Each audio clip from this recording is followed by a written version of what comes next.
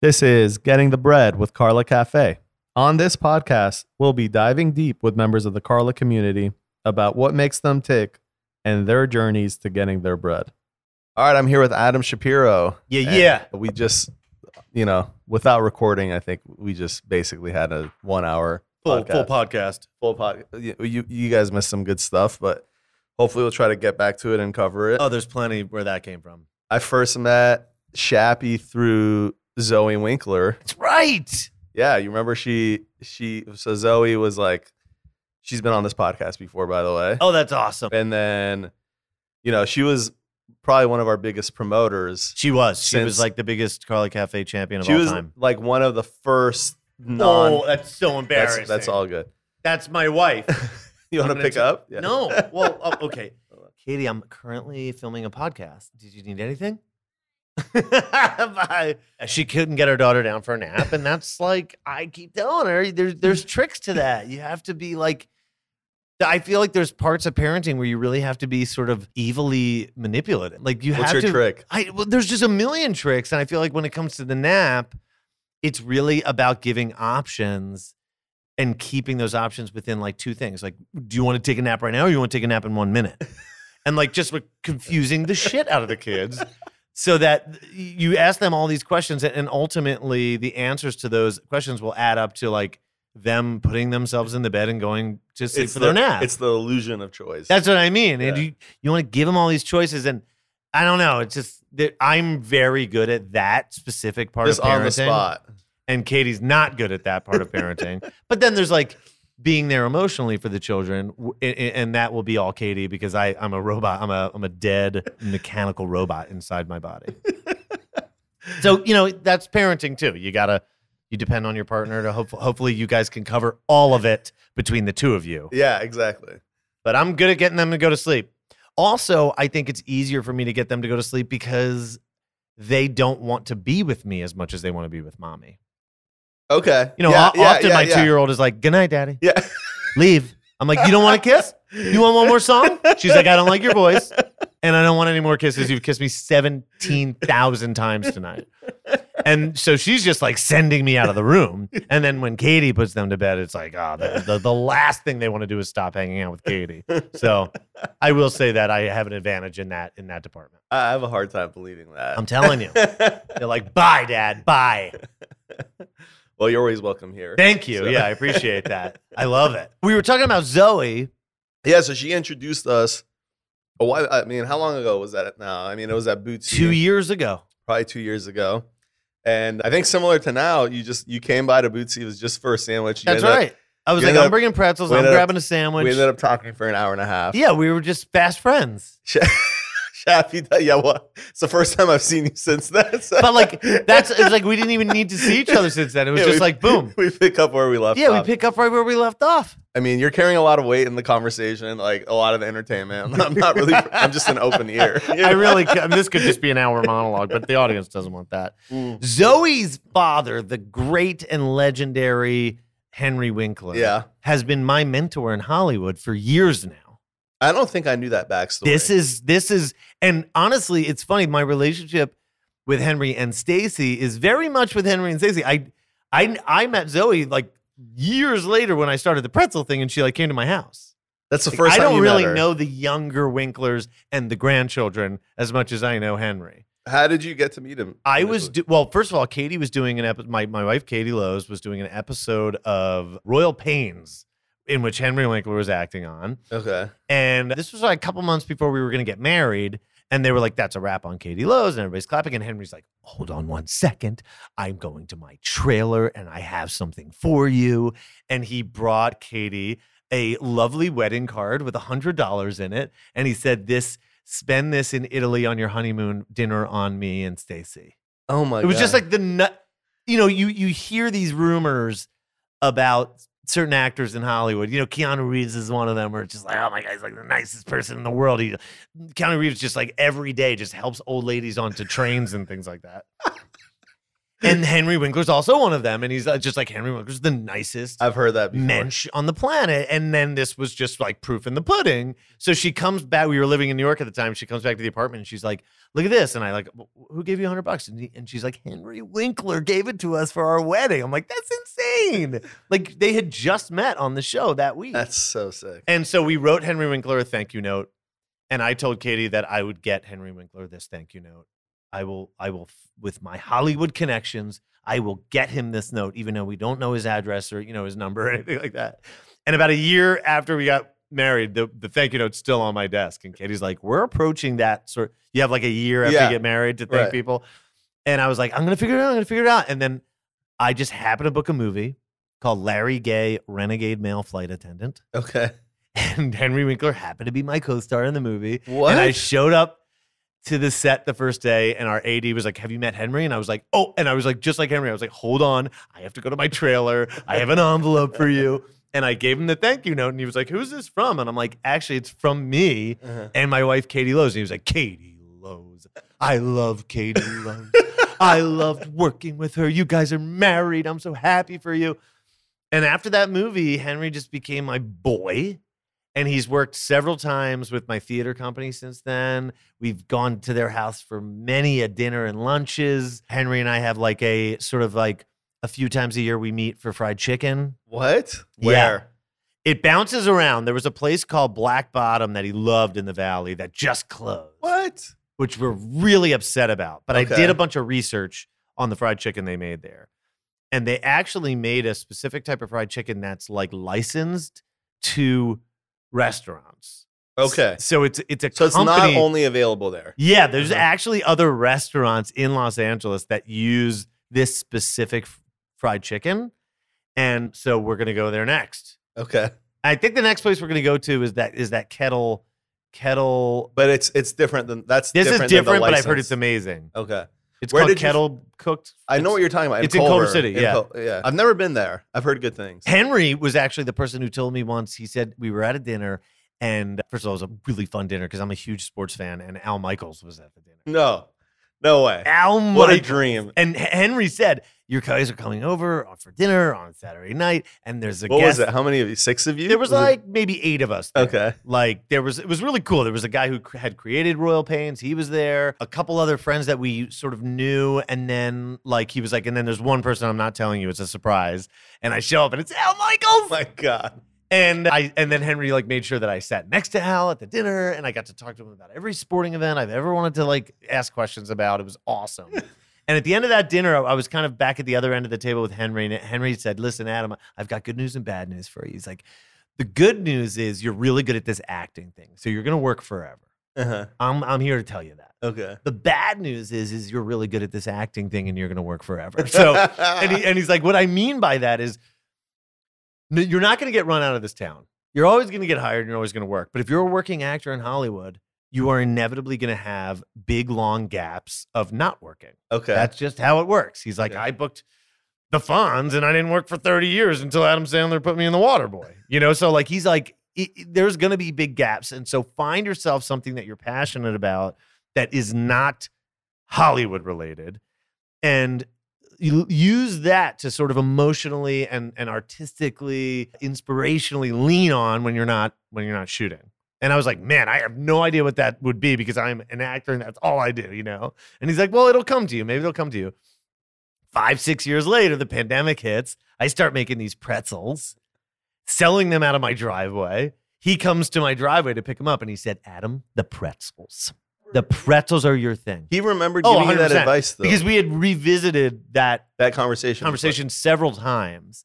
And I was batting around things, and I would sort of tell him, like, yeah, I'm starting to make a lot of more websites. I'm starting to do a lot more graphic design. I kind of like marketing. I like social media. And just to tell him that I was still thinking about what he said, And when the pretzels thing happened, he was like, you found it. Wow. And so often when Shappy Pretzel is like in a lull or I'm like sort of like burnt out, I like think like, no, I need Shappy Pretzel, not just as a side hustle, not just because I love it, but because there are going to be times in my acting career when I'm not doing shit. Uh-huh. And this is going to be a great thing to have. So Can we start with your acting career? Yeah. Let's Talk about whatever. So, you want to give us a little background? We could get in mental health, whatever you want to get into. Okay. Well, typically what we do, it's called Getting the Bread. And Yes. so it's kind of the journey. Oh, yeah. It's your journey to how you landed in your career. Yeah. So how early do you want to start? Well, let's go for as far as acting goes. I was not an actor as a kid. I liked making people laugh. I would only be in the musicals in my high school because when I auditioned for the basketball team, like I didn't get it. and you know, a lot of people would say you probably didn't get on the basketball team because you called tryouts auditions, which is true. So I would always be in the musical because I didn't make the basketball team, and I would always have like no lines, and I'm in the chorus, I'm in the back or whatever. I never really took it seriously. Then I got to college, and I was a government major because I kind of wanted to be like a politician. I wanted to maybe work for like a lobbying, firm or something. College. Where'd you go? University of Maryland. I wanted to go to a school kind of near DC, so I could be there and like. That's an interesting aspiration for, I think, a high school. Yeah, I was really into it. Like I was on. What were you into? I was in student government. But what were you into? I was into like what would I have wanted to be a lobbyist for? Yeah, like you were thinking about lobbying? Yeah, I was actually. So growing up, I was really into my summer camp. I went to Camp Harlem, Jewish camp in the Poconos in Pennsylvania. I feel like you told me about this. I love this camp. I love this camp. It was like it was everything to me. All my friends. It was like first time I ever dated girls. Everything. And I was obsessed with it. So I was really into like Jewish youth group stuff. And one of the things I was really into was sort of like Jewish activism. Like that was a big part of our camp. Like you learned a lot about activism. You learned a lot about sort of these Jewish pillars like Tikkun Olam, making the world a better place, tzedakah, charity. And I was just like very into that. So I spent weeks going to DC with these like student groups and working with local politicians to get things sort of changed. And a lot of them were sort of in the vein of like Jewish tradition. Okay. And I just was really into that. I was like, I don't know, maybe I'll work for like a lobbying company that like helps Israel or something. Okay. I didn't know. I was just like so I'm at University of Maryland. I want to be a politician. I'm studying politics. And then I realized I kind of hate it. And I get a flyer for like auditioning for a sketch comedy group.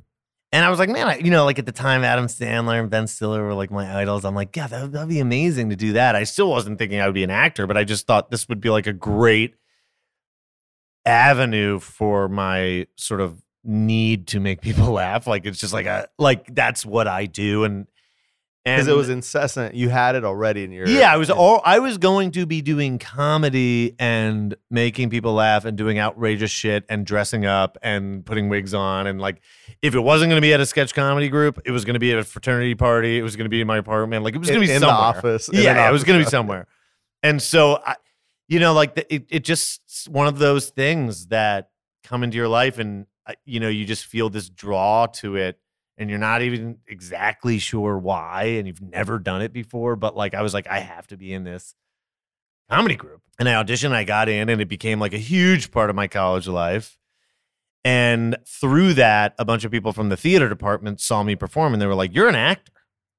Like, you should be in a theater major. And so I was like, all right, I guess I'm switching my major to theater. My parents were very cool about it. They like... Yeah, I have like one actor in our family who's a cousin of my mother's. Okay. Married to my mother's cousin is Bill Pullman, the film star. And so like there was like a glimmer of like my parents being like, I guess it's possible. Bill Pullman's like been in Independence Day. So I mean like maybe Adam can make it work.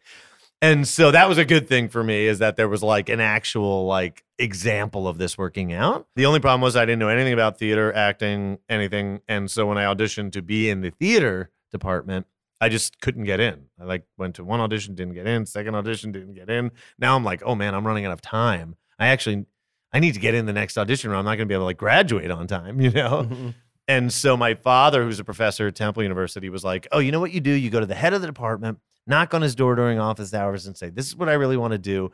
Tell me what I need to do in order to be successful in the next audition. And I'm like, good idea, Dad. And I go in, and the head of the acting department, this dude, Professor Bear, I said, Professor, can I come in? I'm Adam Shapiro. I've auditioned for you a couple times and I didn't get in. And I just kind of worried about timing here with like, I need these classes in order to graduate. And he was like, oh, yeah, Adam, come on, sit down. And I sat down and he came around his desk. He sat on the edge of the desk and he said, Adam, acting. And I'm like, oh, shit, this is it. This is what I need. He's about to give me the wisdom I need to succeed as an actor. He said, Adam, acting is not for everybody. No. Yeah. No.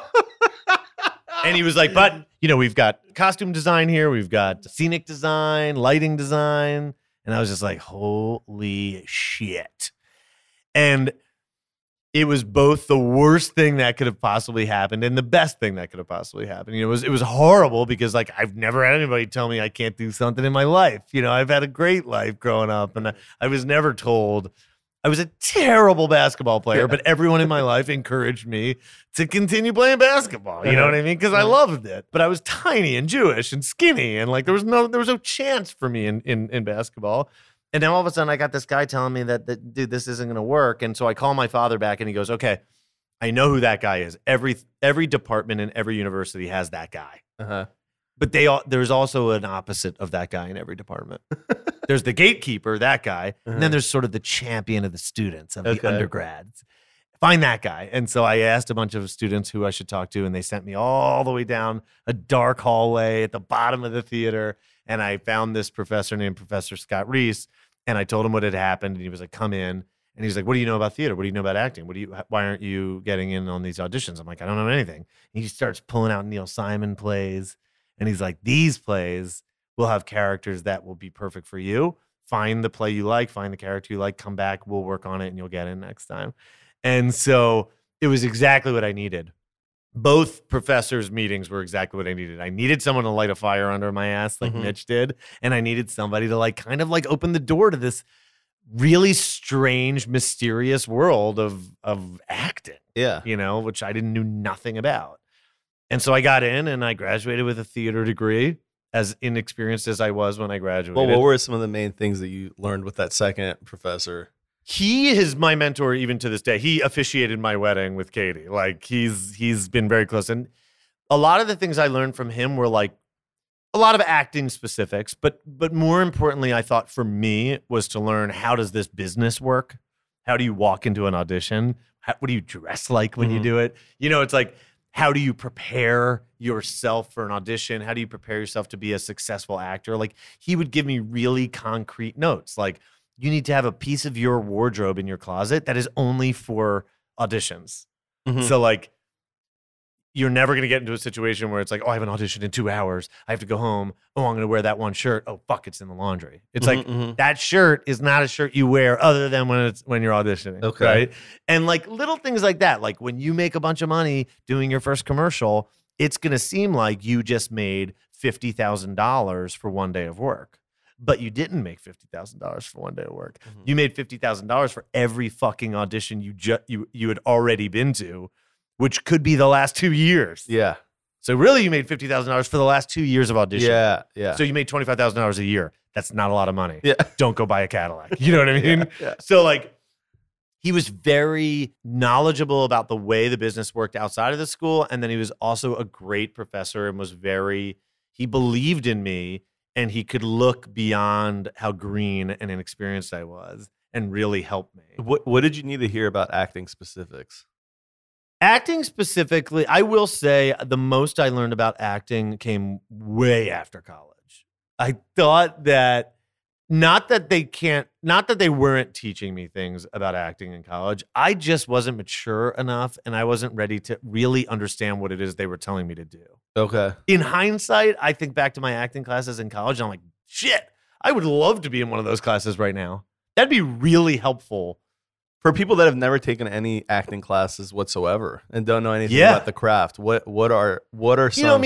You break it down into like its nuts and bolts. It's like, what are the things you need? What are the tools you need to pull off a believable performance? And then when it comes to theater, a sustainable performance, right? It's like, you could sing the craziest song in the world that's really hard, high notes, and you could nail it. But if you're not a trained singer, you're not going to have a voice to do it the next day, let alone 8 times a week, right?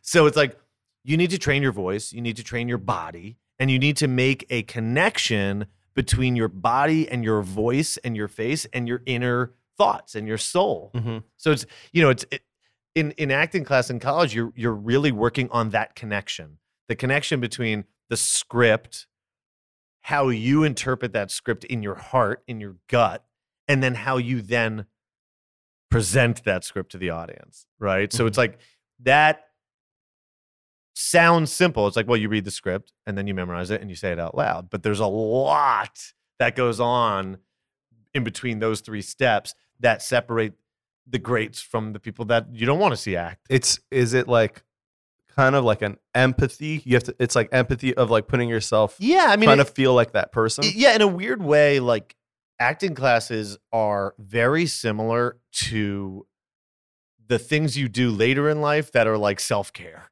You know what I mean? Like you need to, it's a lot of it's like therapy. You need to understand why you are the way you are so that you can control how you interpret the character, how you interpret the text. And I was way too young to be diving that deep into who I was. Mm-hmm. I wasn't ready to do that. I didn't have time for that. I was like too busy like getting drunk and partying and having fun and writing sketch comedy with my, like I wasn't ready. And there were actors in my department that were amazing and they were totally ready to go that deep. Like, but I would be in like a movement class, movement for actors, right? And we would like stretch and do yoga and strengthening, and we would practice using our bodies to tell the story. That when you're talking to somebody, I feel like I've seen that in Barry. Oh, 100%. That's Henry Winkler teaching that class. Yeah. And it's like you have to sort of do exercises. How can you use different parts of your voice to help play this character? How can you use different parts of your body to help play this character? There are great moments that we've seen in movies where we're like, oh, that performance was amazing. If you were to dissect it, a lot of times it's because that performance was dynamic. That actor was using their body in an unforgettable way. The way he hunched over, the way his neck was kind of like crooked, the way he sort of talked out of the side of his mouth. It's like, I was just watching Batman, but I'm thinking about like Tom Hardy playing Bane. Like, it's like he chose that voice. He's a trained actor and he chose a voice that he not only could he do that voice, but he could sustain that voice for the entire movie. That sound that Bane was making through that mask is scary. Yeah, right. So it's like he's adding to that character by developing a sound for that character. You can do that with your body, with your voice, with your face, with the tone of your voice. There's so many tools that an actor can use. And then in college, basically what they were doing was like teaching us about the possibility of those tools and how to use those tools. And I wasn't ready for any of that. That made me think of something. So is the goal of acting to be realistic in terms, I know it needs to be, I know you need to be able to buy it. Believable. So it needs to be believable when you're, but is it supposed to be beyond what is like ordinary, real day-to-day life? Are you supposed to elevate things in a way that's believable, but is also a little more animated than what would happen in real life, than the way these things play out in real life? That's a great question. Different actors will have different ideas for that. Different directors will have different ideas for that. And different time periods will have different ideas for that. It's like in the 70s, for example, you started to have the idea behind hyper-realism on film. When you got the Dustin Hoffmans coming into Hollywood, it was like, I'm not going to overact. I'm actually going to do things really internalized and subtle. And I'm going to talk like a real person, right? Mm-hmm. And like all of a sudden, all the film stars were like, oh, wow, this is a cool method. Where it's like, I'm going to actually play this real. But if you go back to Shakespearean times, the job of an actor was to project to the back of a theater with no microphone. Right. The job of an actor was to entertain, to be a clown, to enunciate, to be able to wrap their mouth around words in a way that could make them sound poetic. Right. So it depends on the type of story you're telling and the type of medium you're in. If you're on Broadway, Your job is to show up 8 days a week and make this thing exactly the same for every single audience that comes for the run of the show. Right. And then if you're in a movie, that's a drama. That's a real kitchen sink drama, the kind of fly on the wall story about a family and the struggles. Your job is to like play the truth of that. And then with all acting, in my mind, there is the element that you have to be aware that there is an audience. There's got to be an awareness that you can't act in a bubble and not think about the fact that someone's going to be watching this and that there is an overall story that you're telling. It's not the concern of the actor to tell that story. It's the concern of the actor to tell the truth. Yeah. I did a movie called Menk a bunch of years ago with David Fincher. And Fincher said to an actor that was sort of struggling with this one moment of the scene, Fincher came over and he said, "Don't tell me what the line means. The words proximity to each other already does that. Just say the line," right? And it's like such a simple note and like easy for me to hear because I wasn't in the hot seat. I wasn't the one struggling and sweating through my costume. It was the other actor that was in that position. Right. But I was able to hear what Fincher was saying, and it really like boom! It struck a chord in me. Break it down to me because I don't. It struck a chord. It. What Fincher is saying is the actor's job is not to tell the story of the scene.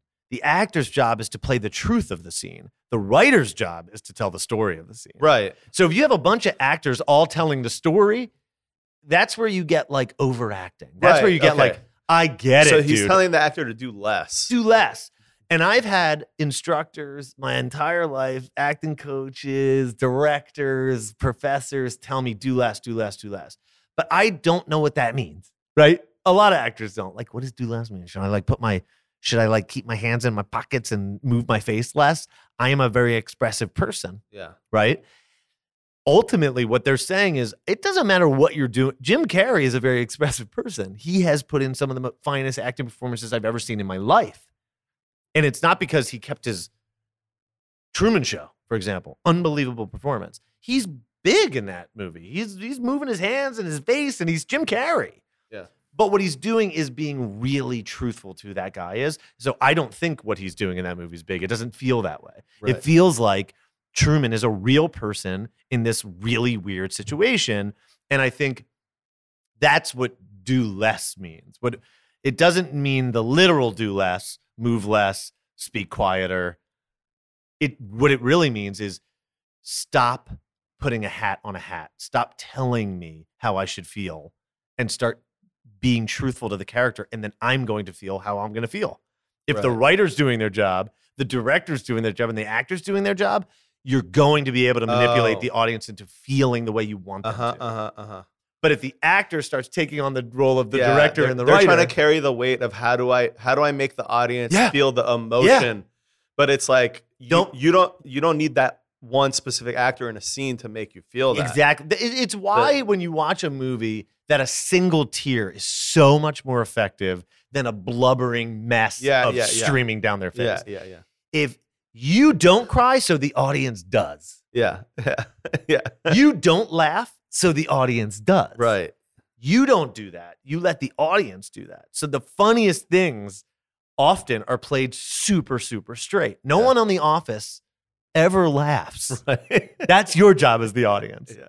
And it's when Steve Carell just tells the truth, just says the line without cracking a smile or laughing, it encourages a huge laugh and a smile from the audience. Right. So that's like the genius. And that's a hard thing to do because you have to be really secure in your work.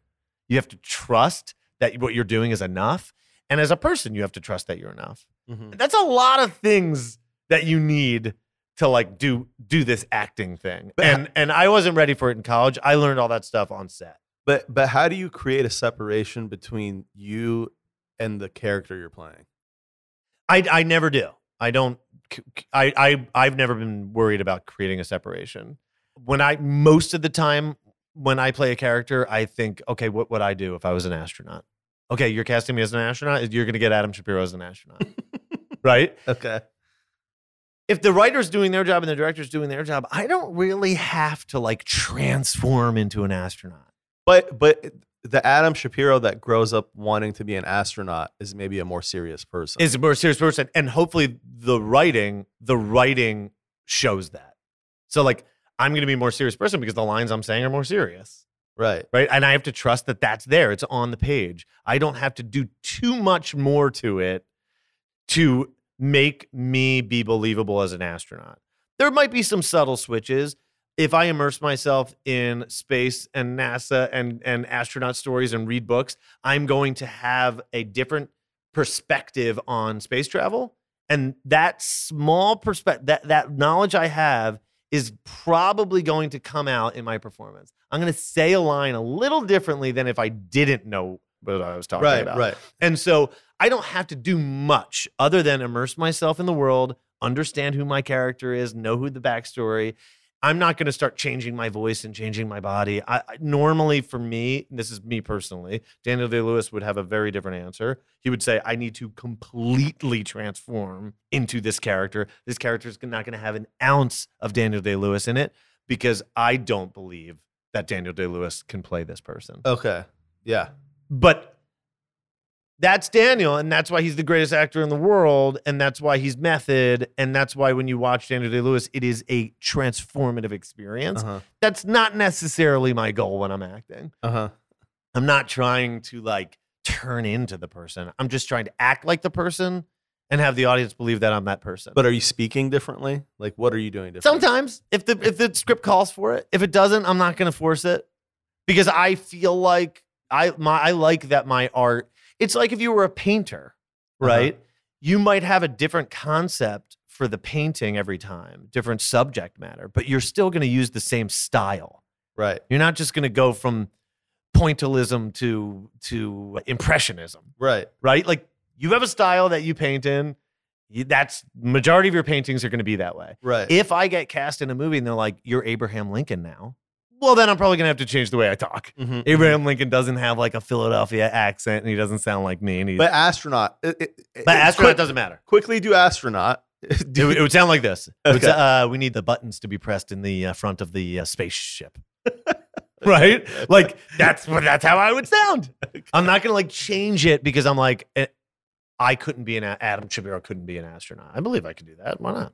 I mean, if that's what I was interested in. I would still sound like this. So I think unless you're really needing to change it, like this dude's from the South, he's going to have a Southern accent. Like you can't play a slave plantation owner in the 1800s and sound like you're from New York. Would you ever go for that role anyways? You know, it's funny. I would be terrified. I remember I was doing a movie called Steve Jobs with Michael Fassbender, and we were out to getting drinks and playing pool. And in the movie or in real life? In real life. We were out after we were shooting. And I said to Fassbender, I was like, dude, can we please at some point during the next couple of months geek out about acting? I just have so many questions for you because I really think Michael is like one of the best. And one of the things that's like mind-blowing about Fassbender specifically to me is that the range of different characters he's played are so epic.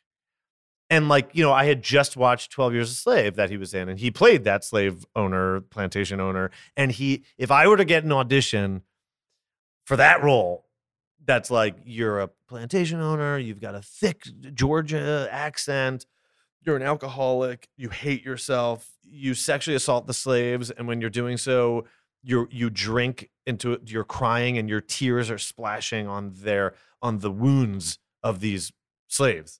I'd be like, yeah, I'm going to pass on that audition. I don't think I got that in, right? Okay. I don't know how I would do that accent. I don't know how I would pull off those scenes. I don't know if I can make my tears splash on the back of the... Like, I don't know if I could emotionally handle that.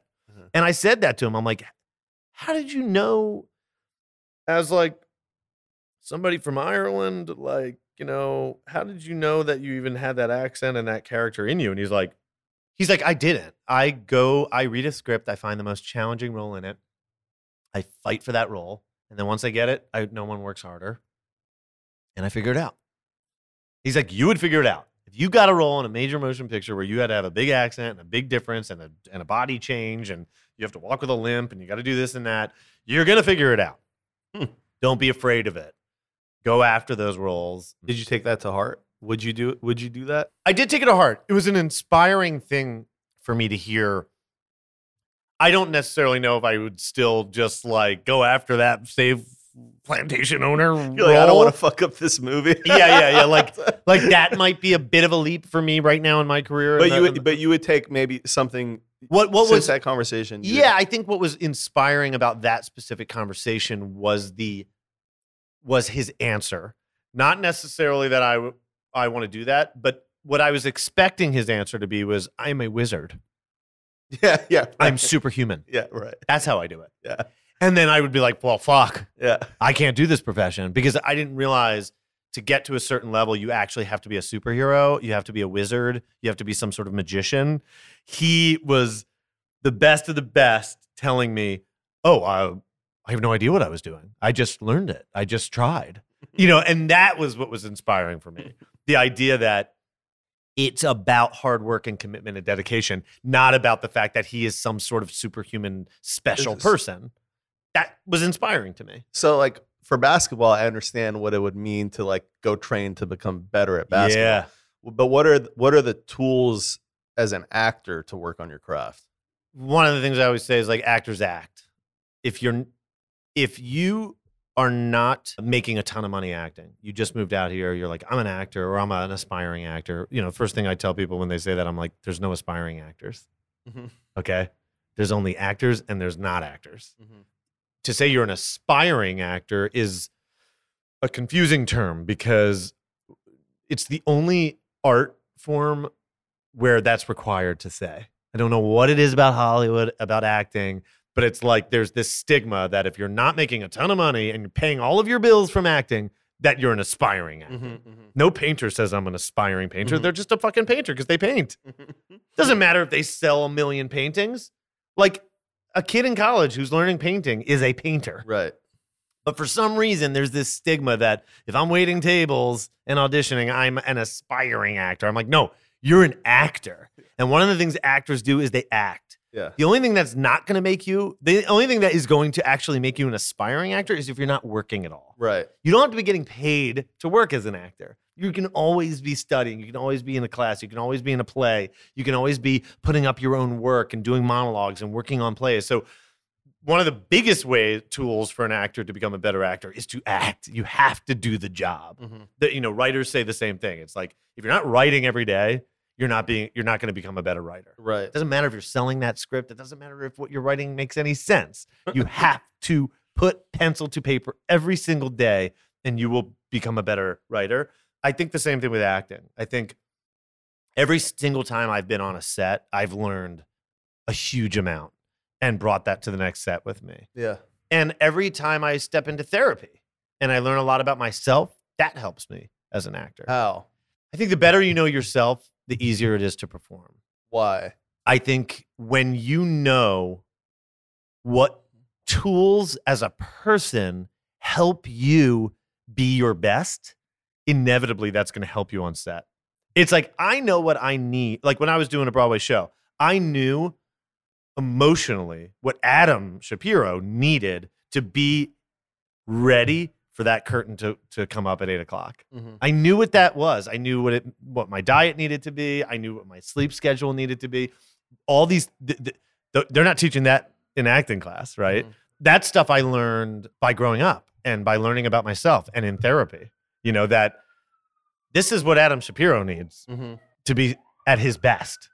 And but that's regardless of what Adam Shapiro's doing. Yeah. It's to be his best at whatever Adam Shapiro wants to do. And so it's like, as an actor, the other thing that is important is to do other things other than acting. Yeah. Because what your job is to portray life. So the more life experiences you have as an actor, the easier it is to portray those things. Right. If you've actually stood up in front of a classroom like I have as a teacher, which I have the first few years I moved to LA, I was a teacher.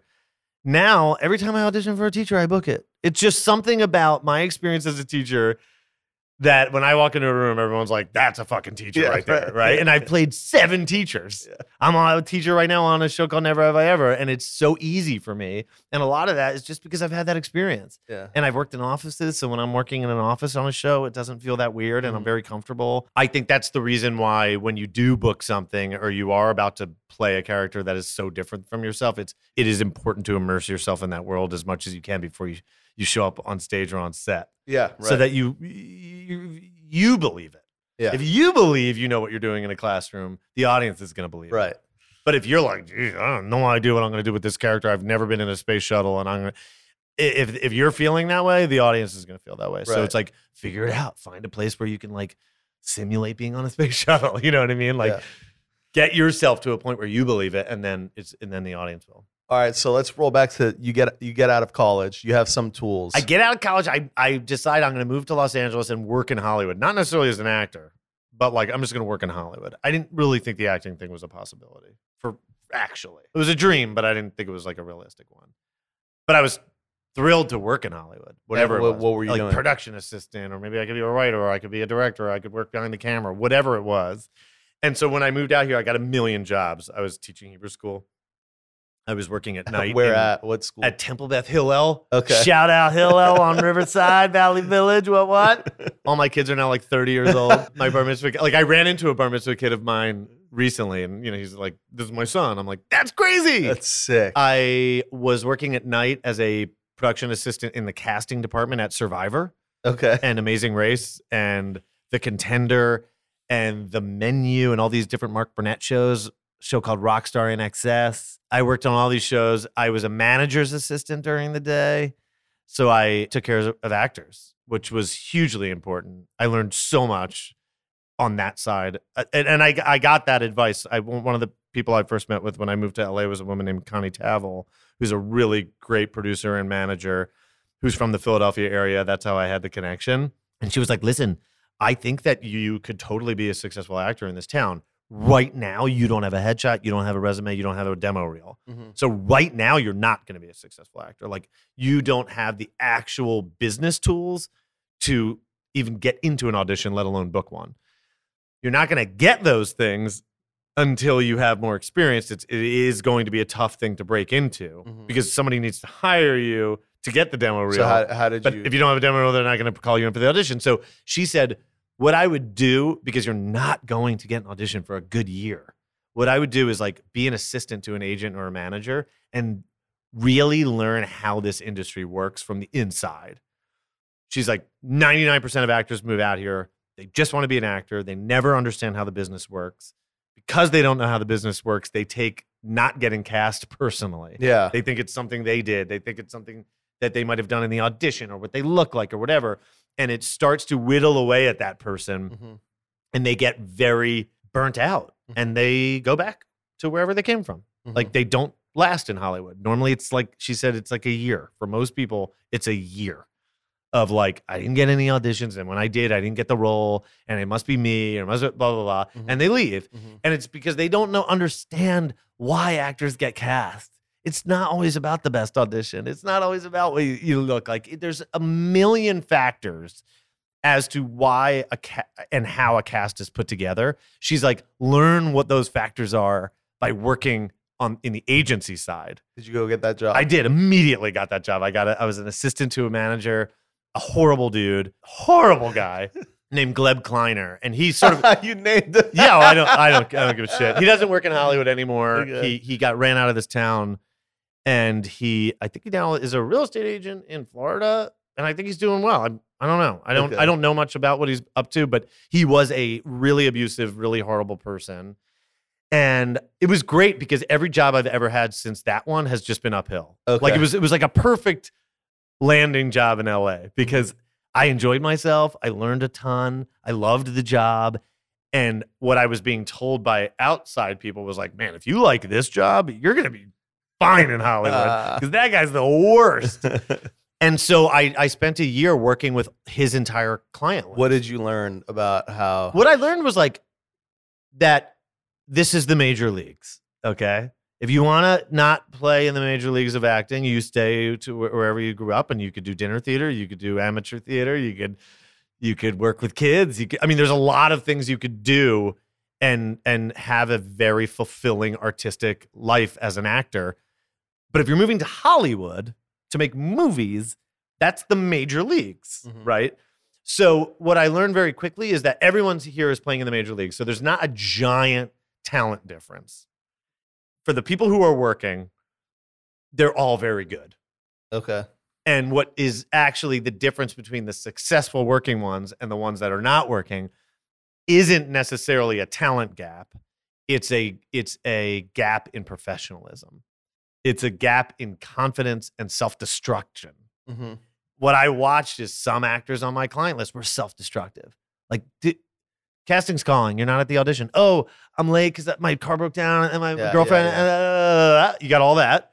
And I didn't print out the sides, and I went to the wrong place because I didn't look at the email. What you got that actor. Jesus. And that's a lot of actors. A lot. How do they not realize that is like? I think acting is and I think this of a lot of artistic fields. Like, there's a reason artistic people go into those fields, and a lot of times artistic people don't also have the same set of sort of skills that's going to be successful in a business. They're imagining that the only thing that matters is their talent and their acting. And so they think all this other shit that they're doing around it doesn't matter. And maybe they don't even think it doesn't matter, but they just don't even think of it. They're not aware of when you were a half hour late to that audition and you showed up looking like shit and you were a little bit of a wreck and you walked in and you brought all this drama and all this sort of craziness from the outside world into that audition room. Everyone in that room was going, I'm not hiring this dude. Obviously. I don't care how good this dude's performance is. I don't want to work with this guy. Yeah, because it's only going to be marginally better than this other guy. Oh my God, that comes with no trouble. No trouble. The difference is going to be very, very subtle, right? Yeah. There might be the exception to the rule, just like in sports or in like any other business where a person is so talented and so exceptional that you're willing to deal with the insanity. Yeah. Right? And there are actors we know that are like that, right? Yeah. But for 99% of this business, it's going to be a combination between he nailed the audition and he seems like a lovely person who I would like to actually go to Australia with for 6 months and trust that he's not going to fuck it up. Yeah, right. Right? Yeah. So there's so many actors on our list God. I would see that were so super self-destructive. And right off the bat, it's like they're not going to be a success for so many reasons. And it has nothing to do with their acting. But as you say it, it's so obvious. Because there's so much that goes into, I mean, not that I know anything about movie making or filmmaking, but it's like you have a set amount of time to execute this thing, and everyone needs to be on point. You can't be bringing in some crazy person that's going to be late. You can't have one person that fucks dramatic, everything up. 100%. And one person can ruin a movie, So 100%. And especially as an actor, if you have somebody who's late and not showing up and blah, blah, blah, blah, and there's somebody who is the grip and they're running cables for the electric for the camera crews or whatever, you fire them and you replace them. Yeah. But you can't do that with an actor. No. You're stuck with an actor. Or if you do, it's just, you might have to fire them but it's like, how could it's you a big afford mess. it? Oh, it'd be super expensive. It'd be like a huge mess. So when it comes to act, so I saw that, and then I also saw the other side of the coin, which was not only actors that were professional and showing up and prepared and looking great and ready to go and take care of themselves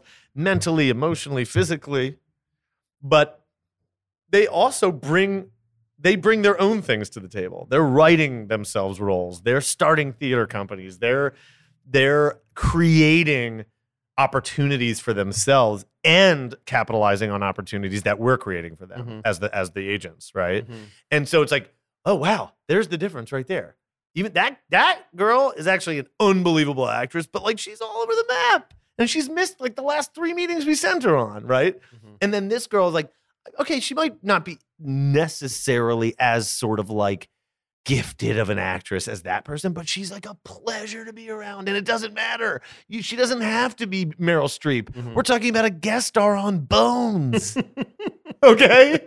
Like, she's in 2 scenes. She's playing a barista. Right. She doesn't have to be the greatest actress in the world.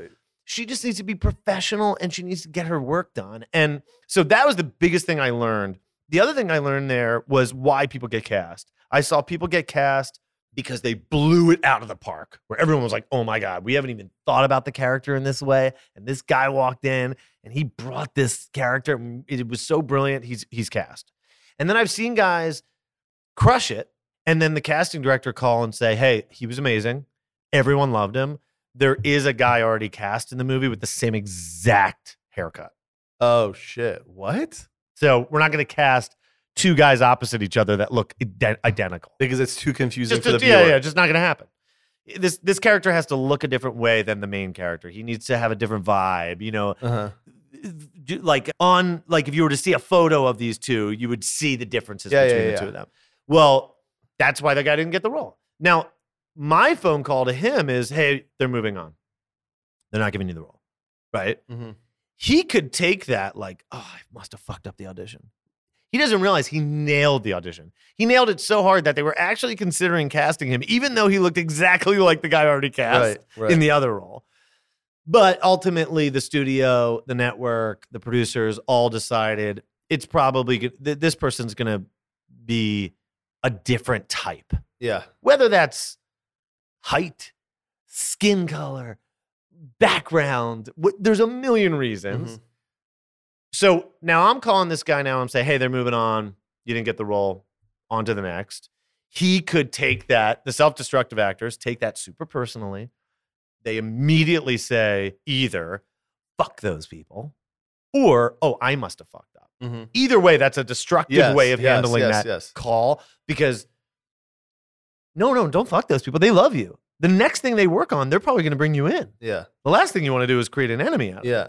Or if they go, oh, I must have fucked up. Now they're going to go into their next audition and they're going to sort of do things differently. Because they think they need to do things differently. And really, they shouldn't have changed a thing. Mm-hmm. Just be you, go in there and kill it. And so I got to experience that so many times over that year that when I actually did finally tip my toe in and start acting myself, I didn't take things personally ever when I didn't get a role. Yeah, there were times where I was super heartbroken because I really wanted a role. But never did I think, oh, I fucked that audition up. Or those people are terrible. Yeah. And they don't know what they're doing. And you always showed up on time. Yeah, because I knew how to be professional and I also knew why people get cast, I also knew the questions to ask the agent who ended up getting it. Oh, yeah, that guy's really so you asked follow-up questions. Yeah, that guy's really different than me. You know what I mean? What were they looking for? Did they give you any feedback that was like specific to my type or what was there a conflict with schedule? You know what I mean? It's like there's a million reasons, right? And if you know to ask, they'll give you all that. They'll give you that information. But if you don't ask, they're just going to say we went another direction. They're busy. Yeah. They don't want to get into an emotional conversation with every actor. They have to call and say they're moving on. But if they know you're asking and you're being chill, you're just trying to learn. Oh yeah, they're happy to provide. Yeah. What was there a reason when they get it? Well, it's because you're shooting that movie, and they're worried that if that movie goes over, that you're not going to actually be available. Yeah. And so they actually are casting somebody that is completely available. It's just about schedule? Great. Cool. Okay, moving on. So you start going out for gigs after that 1 year working for that manager. During that year, not only was I working a million jobs, but I was also taking acting classes, commercial acting classes, scene study, all that stuff.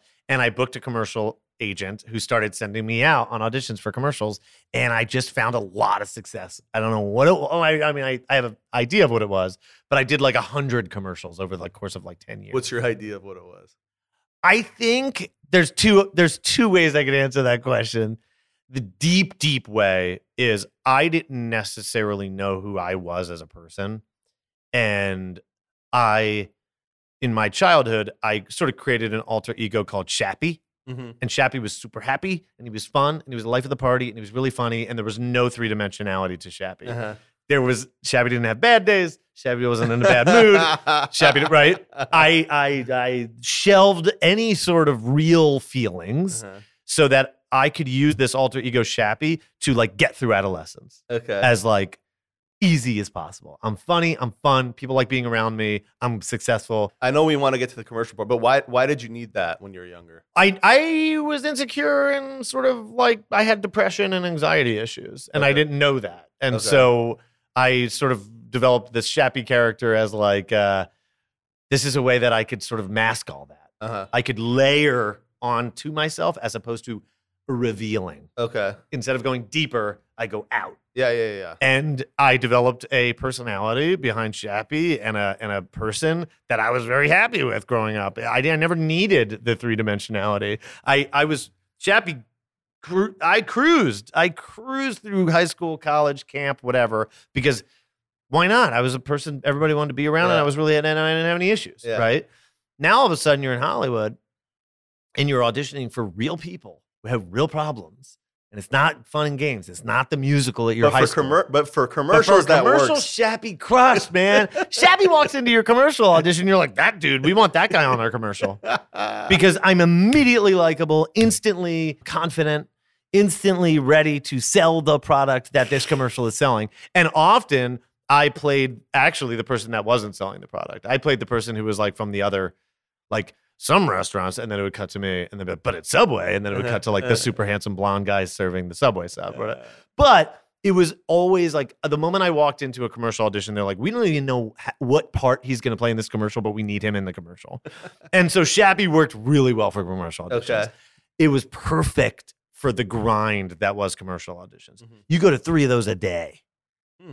If you're like a working commercial actor with a good agent, you could go to 250 commercial auditions a year. And that's a grind. And you're booking a percentage of that, 2% of those. At that point, are you committed to just doing commercials only, or you could go? Yeah, I was really happy doing that. I still didn't think TV and film was an option. I mean, it was a dream, but I was like, man, commercials pay really well. Are you going for TV? No, I didn't have a TV. I didn't have an agent that could send me on TV and movies. I was just had a commercial agent. So how long did you do the commercials for? Exclusively about 10 years. No, I would say about 4 years. Okay.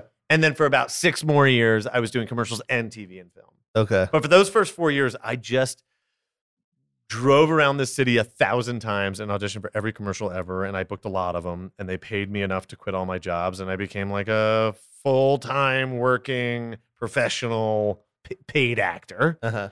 And then I finally sort of weaseled my way into getting an agent and a manager and started going in for the one line and the one word here and there on the movie and the TV show and booking that. How old are you at that Shappy really point? worked for those things too. One line in a movie. Yeah. You just need someone to come in and kill this one line, this one joke. Shappy's perfect for it. How old are you at that point? Like in my late 20s. Okay.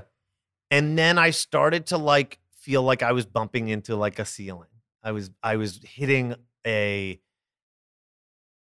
invisible glass ceiling that I didn't understand why I couldn't break through it. And it started to become very obvious to me that Shappy's going to book that one line, but Shappy's not going to book that fully fledged main character in that movie who goes through a lot of shit and who is sad and who is happy and romantic and all these things that are not just happy, fun. That's when the therapy comes into play. And that's when the therapy comes into play. Because you need to dissect who is Shappy. Yeah, and who is Adam Shapiro. A name I haven't been called in 25 years. Uh-huh. No one called me Adam Shapiro. Everybody I knew called me Shappy. Uh-huh. And people would say, your name's Adam? That's so weird. Wow, Adam, that's so serious. You know what I mean? It was like, and so I sort of didn't know either. Yeah. I didn't even feel comfortable in conversation being like, hey, how's it going? My name's Adam. Like, it was weird for me to say, yeah, I'm like, yo, I'm Shappy. And just boom, it's like, the nickname has connotations and sort of a vibe that you don't have to explain anything else. It's like someone's calling themselves Shappy. You kind of know who this person is, right? But I met my wife and she was like, I can't call the dude I'm like intimate with Shappy. Okay? I'm going to call you Adam. Everyone else can call you Shappy. I'm going to call you Adam. And then I started to think about it a lot in therapy. Like, who's Adam? And maybe this is what's holding me back. And maybe when I find out who Adam is, he's not like always happy. He's not always the life of the party. I mean, most of the time maybe, but there's going to be a lot of parts to me that is like every other person. But when you have Shappy, and before you start like really working on it, like, are you feeling like a strict shift from like when Shappy is off? There is like yeah. Well, yeah, that's a really good question. I think that there was a giant shift when Shappy was off. off. In fact, it's called depression. And So you would go I from didn't- just being on, and to when you're like off, you're just depressed. dark. And I finally, through therapy, realized that. And then through a psychiatrist, realized that I actually have depression and anxiety. But that darkness would only be when you're totally alone. Yeah. So there wasn't anyone you were even close enough That with, would- comfortable enough with, that you would show that No, side. I think probably until I met my wife. And are you, so when you're like, okay, you're out, life of the party, everyone's having a great time with you. Mm-hmm. If you get home and you're alone, all of a sudden, Quiet, dark, not. and are you processing, wait, why am I having such a shift? I think often I thought of that shift as this is what's required. I have to recharge my batteries in order to go back out at full charge. Are you actually, I always thought of it as like a battery charge, as a recharge. I never thought of it as that a depressing feeling is recharging? yes. And I always told myself that my entire childhood. That's the price you pay in order to have the superpower of making everybody laugh and being the most fun. But dude when at the you table. are at that time, when you're making everyone laugh in your life, are you actually enjoying that in the moment, or that's just sometimes it was like manic. It was It's like just I'm out robotic. of control. it's robotic and it's Completely- not really enjoyable? No, I don't even know what's happening. A lot of times people will be like, dude, that thing you said was so funny the other night. I'm like, I don't even remember what it Fuck. was. I don't even remember. That was just a thing that comes over me and I do it. And then I go home and it's gone. And then I recharge, I do it. And then what happens is you get older and you get more responsibilities. And now you have a woman that you want to propose to or somebody that you want to share your life with. And you have to start to come to like, actually think what is going on here. But when you have a woman that you're that close to, Mhm. even she's not seeing. No, she saw it. Katie saw it. She That starts was- seeing the depressed. She was the first depressed person side. to ever tell me that I need to go to therapy. And that, dude, that's because not, you needed someone else to see it. yeah, dude, that's not recharging. That's not the price you pay to be funny. That this stuff doesn't have to happen. You don't have to be feeling this way. You need to like go to therapy and like talk to somebody and actually work on your like social and your emotional tools. Like there's ways, if you start to feel depressed, you could like work out. You could like eat healthy for a couple days. Like there's ways to get yourself out of it. Yeah. I just resigned to it. I'm like, this is what it is. And you weren't thinking the depression is from being alone and like, oh, I just like company.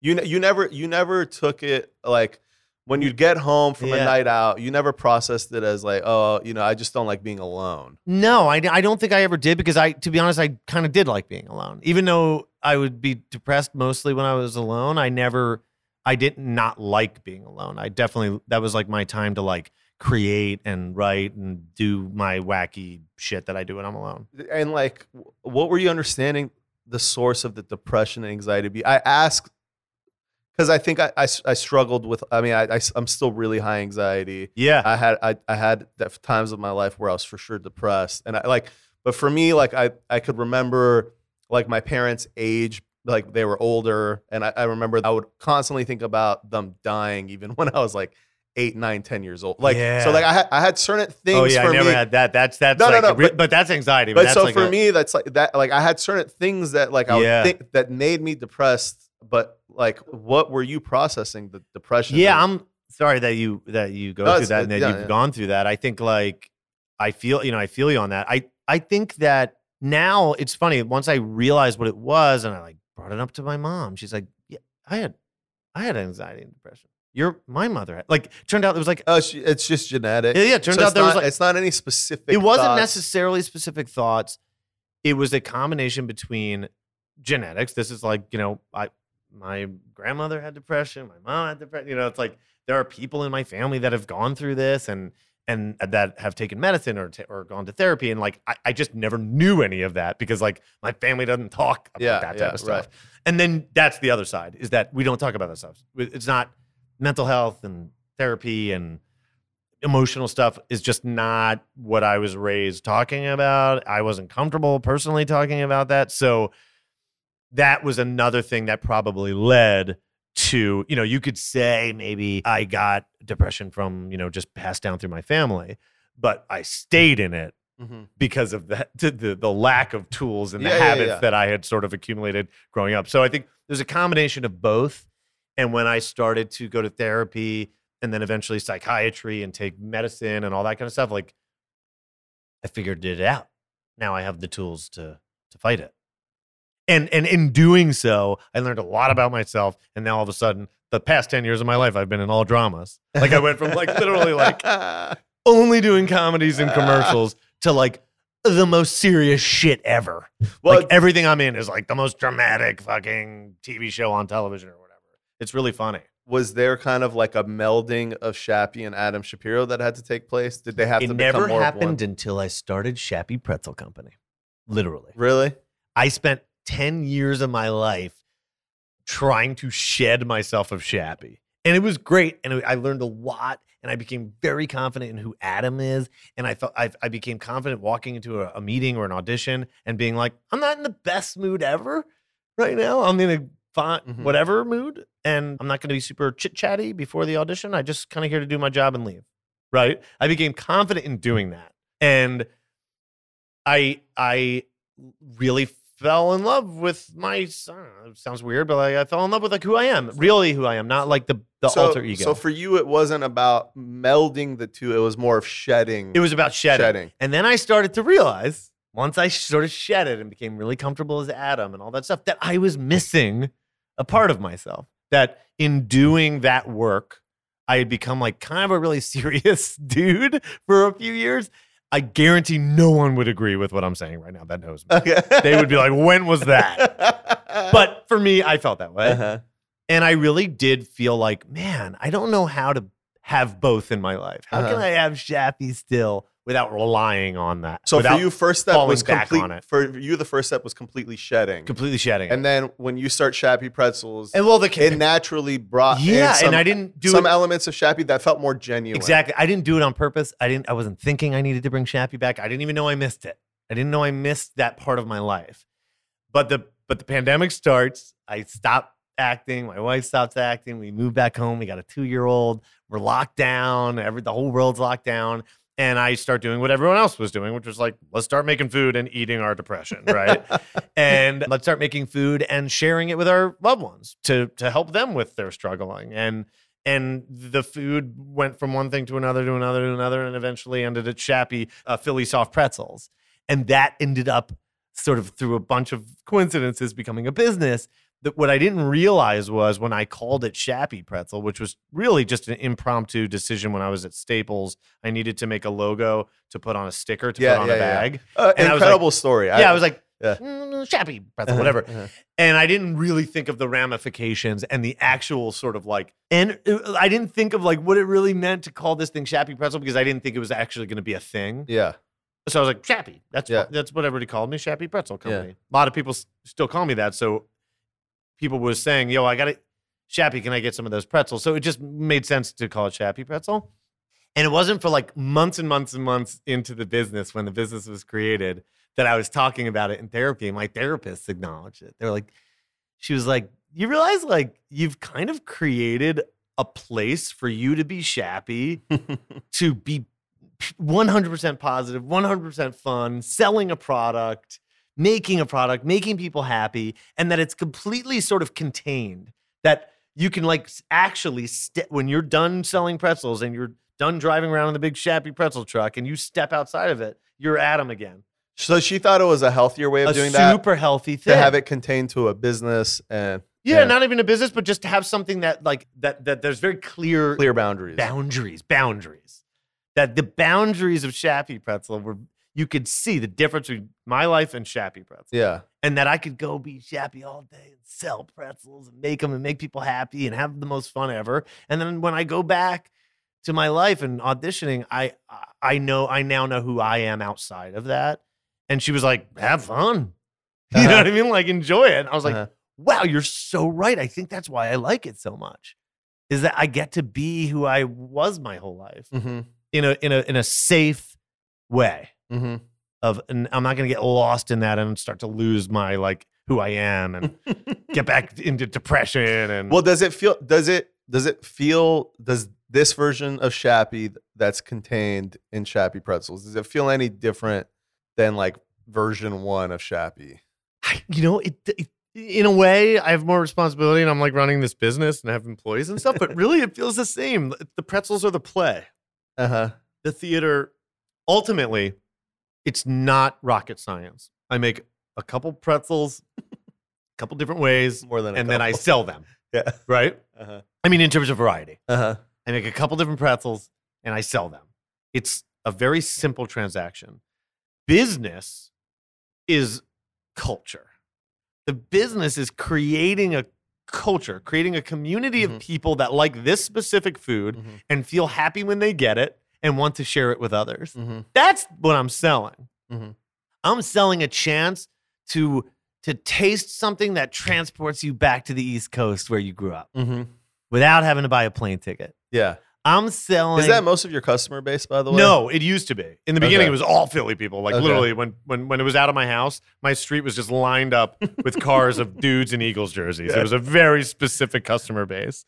Now it's them and California people. Okay. There was a learning curve. I think I had to teach people, like, California people are like, why do the pretzel look like that? Why are they attached? Why do you have to rip them apart? And it's like, no, that's how we do it in Philly. That's what they look like in Philly. And you sort of had to like teach people that why I love Philly pretzels and why they should too. But half of my job, more than half, is not making the pretzel. It's all the other stuff. It's just like acting. It's like the business part's just as important as the acting part. Yeah. And like making the pretzels is hugely important. But I've got that on lock. Now it's about like, how do you sell them? How do you market them? How do you make them fun? How do you keep customers coming back? How do you keep it fresh and new? How do you do social media? How do I infuse my own personality into the company? And like, how can I create content that keeps people engaged with Shappy Pretzel even when they're not buying pretzels? Yeah, right. Like that stuff is like 90% of the job. And that's the stuff I really enjoy. And that's the stuff I actually came into. The least experience I have is making pretzels. The thing I've been doing for 20 years is marketing, social media, email blasts. Like I started a theater company 15 years ago. Like I've been doing that stuff for years. Right. So when people are like, how are you doing this pretzel company? You have no experience. I'm like, I actually have a lot of experience in everything but the baking. Right. And now I've got 2.5 years experience in baking too, which is way more than I could have said when I started. That's an interesting way to put it. Never thought about that in relation to like my business with Carla Cafe, because obviously like I'm not a trained chef. Right. Either. But you guys created a community and a culture. Yeah. But I would also say like for me, like in terms of my past that plays in is like I was working on a social media platform. Like I was working on an app before this.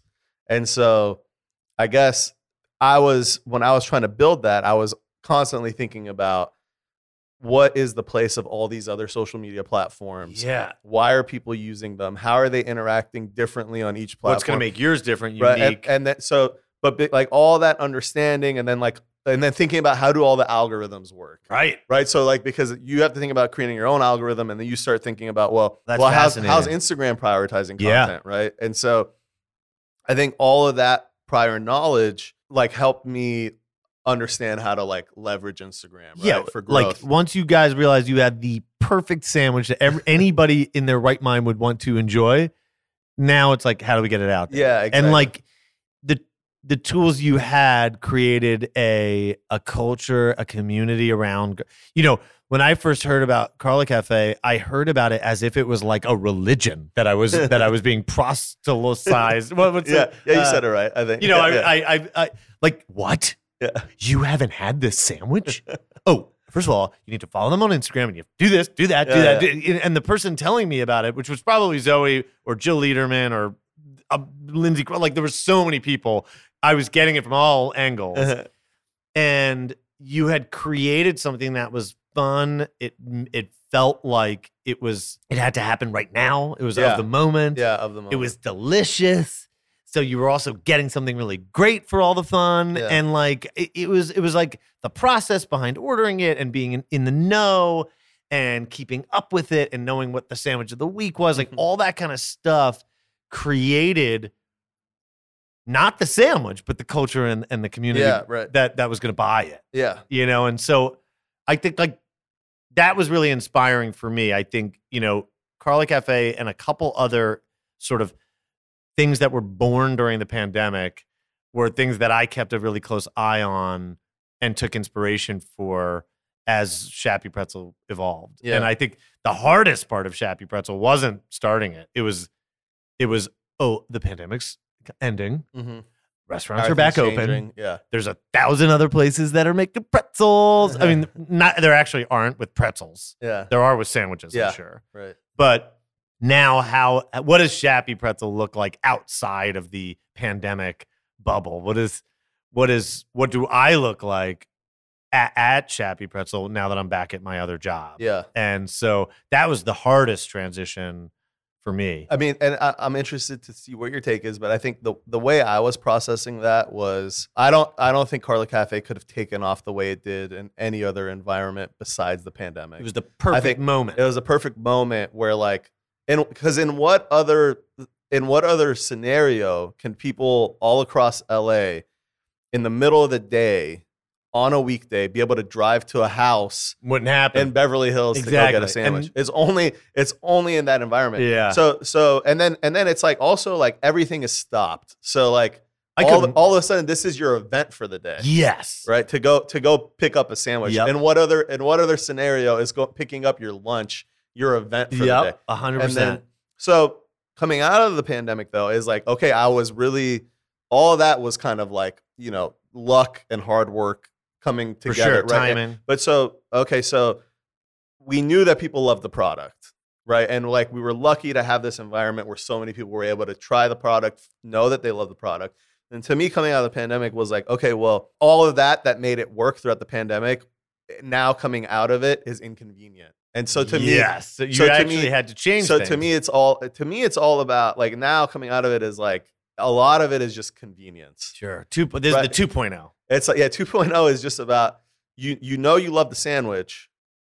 How could I make it as easy as possible for you to get it? And like so far for us, that's just mainly it was just getting on Uber and Postmates for us, right? So people could just people could just order it for delivery, and that's been great for us. I can't wait to be able to do that. Right? I mean, I don't know what's stopping you guys. Well, we don't have our own spot, but where it's getting baked. So because I don't have because I'm making the pretzels at another bakery, I don't have people there making them all day. We make them in the batches that we need, and then we head out. So if I don't know if 100 people Postmate, I wouldn't be prepared to send out 500 pretzels.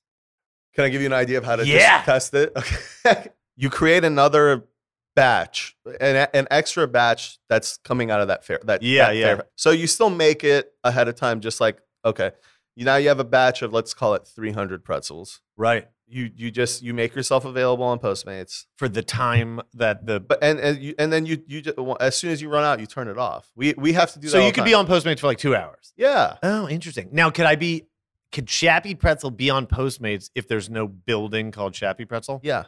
Absolutely. Really? Yeah.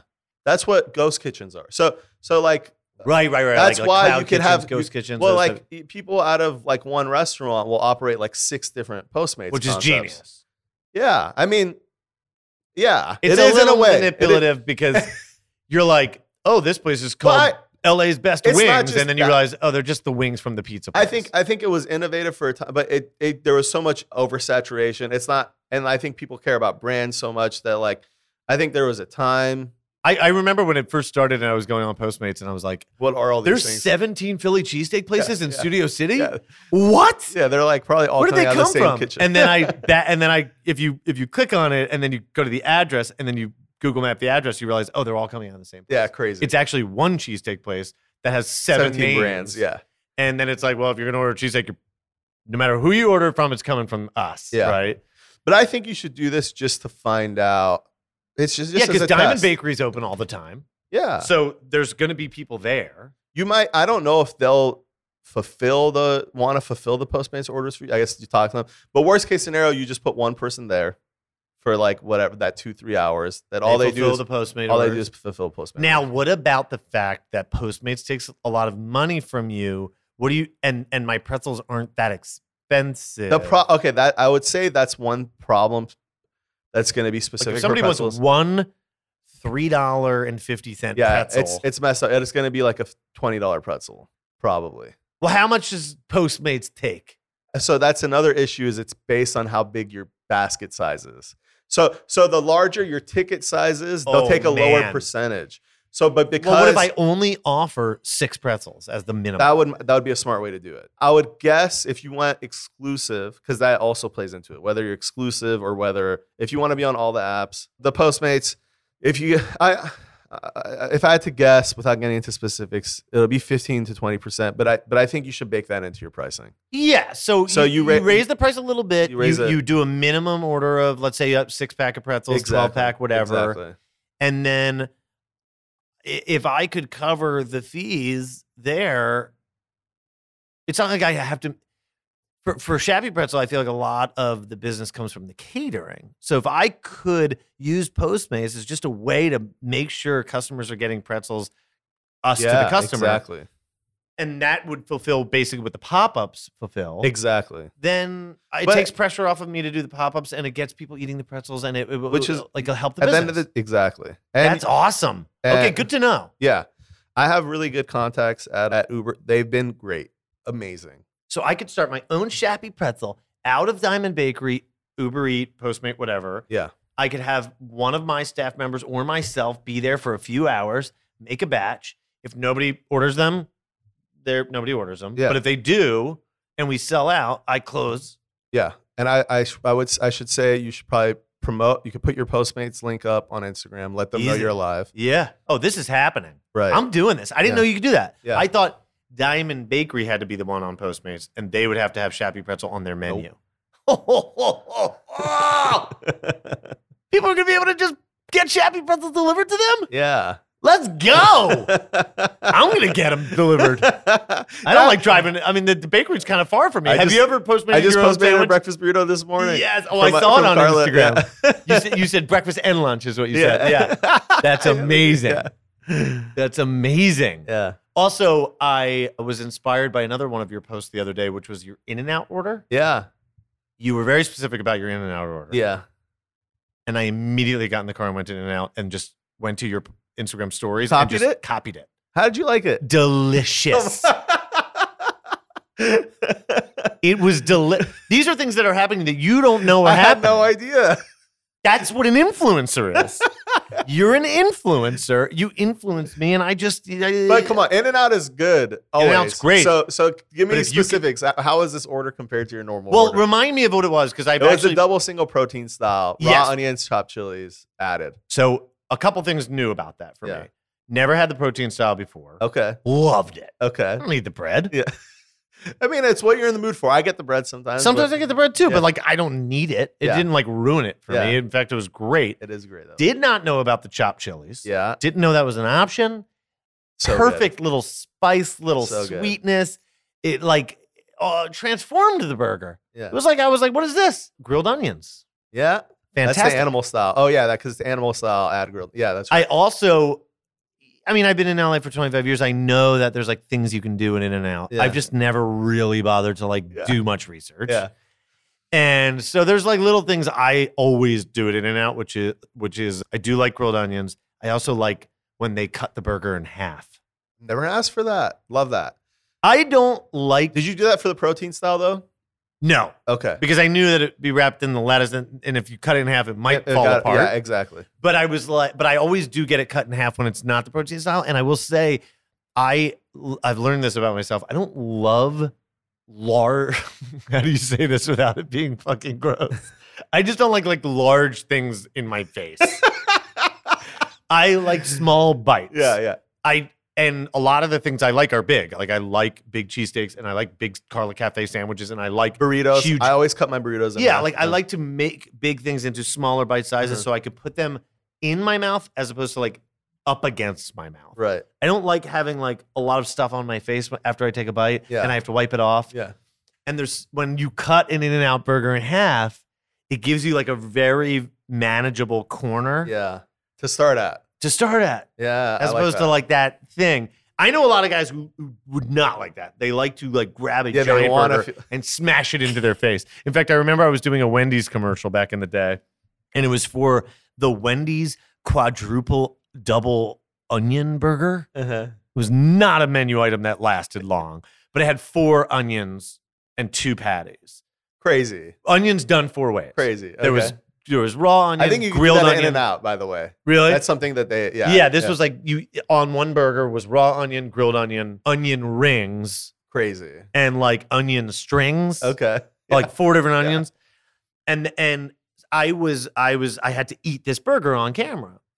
And what you do when you eat a giant burger that's way bigger than your mouth is you squeeze it down with your hands so that it's small enough to eat. Yeah. But on camera, if you squeeze the burger, it ruins the Yes. aesthetics of the other side of the burger, the side that's facing the camera. Right. Which has been like meticulously crafted for the camera. There's all these tricks they do in food commercials to make By the way, the food look where perfect. is the bagel? When you're doing a commercial, where is the food actually made? Is it It's actually made by a a Wendy's food burger? designer. So it's that nothing comes like from- an actual Wendy's burger. No, in fact, it's usually freezing cold Okay. because if it's hot, it can Things could change. things can change. So Yeah. the colder the better. Yeah. So for example, like the cheese. That's why it's on a- never melted cheese. Yeah, on a regular burger, you want the cheese to kind of have a melt, Yeah. but like on camera, you want the cheese to be like the perfect corner coming right out of the burger and falling over the bread or whatever. And so after the first few times, I absolutely ruined what was called the hero burger because there was a bunch of us eating burgers, but mine was the only one in focus. So my burger was the one that was being like meticulously crafted and painted. Like they paint an edible sort of shine onto the bun. Okay. They do all. Also, there's lots of toothpicks in the burger to make sure that it stays totally perfect. So when you take the bite, if you mess it up with your hands, you're kind of ruining the shot. Yeah. So the director comes over and he's like, "Eat with your mouth, not with your hands." And I'm like, "But I can't get my mouth around this like 6-inch tall burger, or 7-inch, whatever." And he was like, "It doesn't matter. We're gonna cut. It's just really gonna show you biting into it. It's not gonna show it coming out. So really, it's gonna seem weird, but just mash it into your face. Just open your mouth like you are gonna be able to eat But it it all, doesn't need to land and in your just mouth. shove it into your face. Don't ruin what it looks like, and we'll cut before." And so I spent the entire day banging a burger, shoving these quadruple onion burgers into my face. It was hilarious. And they're like, "Don't be a hero either. When we call cut, spit the burger into the bucket. Don't like feel like you're offending anybody because you're spitting it out. Spit it out because you're gonna have to take 7,000 bites today." I'm really glad I learned that lesson when I was doing this movie. It was actually the same movie I referred to earlier today, Mank, the one with David Fincher. There was a scene where I had to smoke a cigar. All of us had to smoke a cigar. And it was a 6.5-page scene, and David Fincher doesn't do pickups, meaning he always shoots the whole 6.5 pages. He doesn't start in the middle of the scene. Okay. Every other director is going to start in the middle of the scene if they just need one line or one little thing. He always does the full 6.5 pages, which means, and he does the most takes of any director in the history of Hollywood. We did 200 takes of this one particular scene. Does that mean that he'll only use one of those scenes from start to finish? Not necessarily. Or they'll still cut from different ones? Yeah. He'll still cut from different ones, but he's a real artist, and he desperately wants the option to not cut away. He always wants the option to have a perfect scene. Yeah. And to have a perfect scene is actually impossible. When you watch, when you watch tell movies, which take is which? Can you tell if something is taken from can you tell if something was actually shot from start to finish and 100%, because you could tell. A lot of times you're like, I didn't make that choice. I didn't go from. No, even I'm saying if it's not your own content. Oh, yes, I see it all the time. I see it with a lot of times you see it because the continuity's off. Like that guy's collar just went down and now it's back up. So there's obviously from a different scene. Now, something as obvious as a collar being up and down, normally they'll fix it. The script supervisor on set is going to go, "You need to put your collar down." Yeah. But there's more subtle things that I just know. I see it all the time. Okay. Like when people have curly hair, I'm like, that just changed. Because like my hair, there's no way we'll say the same. a hair person's going to be able to make my hair continuous for an entire day. There's just no way. Let's go back to the cigar thing real quick. Because of that Wendy's commercial, I knew, do not put that fucking cigar in your mouth ever. Just hold it. Just do whatever you can for 6.5 pages to not actually puff the cigar. Every other actor in the scene was puffing away. And they were loving it. Like, we're in a David Fincher film, and Gary Oldman's in the scene, and I'm smoking a cigar. Mess you up that night. But like, we did 200 takes of 6 pages. How many cigars are you guys each going through? Or the ones that are puffing? We all went through 200 cigars, 200, and there was 6 of us in the scene, and we did 200 takes. We went through 3,000 cigars. The thing about cigars too, because I smoke them sometimes, is like in the moment, but like later that night, it sucks. Oh my God. The next day, you'll feel shitty horrible. The next day. And so I was like, we had the guy who brought the 3,000 cigars to set. And I was making fun of him. I'm like, dude, you got enough cigars there? And he's like, I hope. And I'm like, oh no, this is going to be a long day. He's like, I have 3,000 here. I hope that's enough. Also, we shot this scene in someone's home. Can you imagine? Oh my God. Like it was a private residence that was the set that day. Can you imagine if one person smoked one cigar in your apartment right now? Yeah, it would smell for a week. I've done it. Can you imagine 3,000 cigars being smoked in here? 3,000! This place is going to smell like cigars until they rip it down. And so I talked to the guy who brought the cigars. He was also sort of like an expert in cigars. So I was like, all right, well, this is 1930. What would my character potentially do before he smokes the cigar? He's like, well, some guys like to bite the cigar. Some guys like to cut the cigar.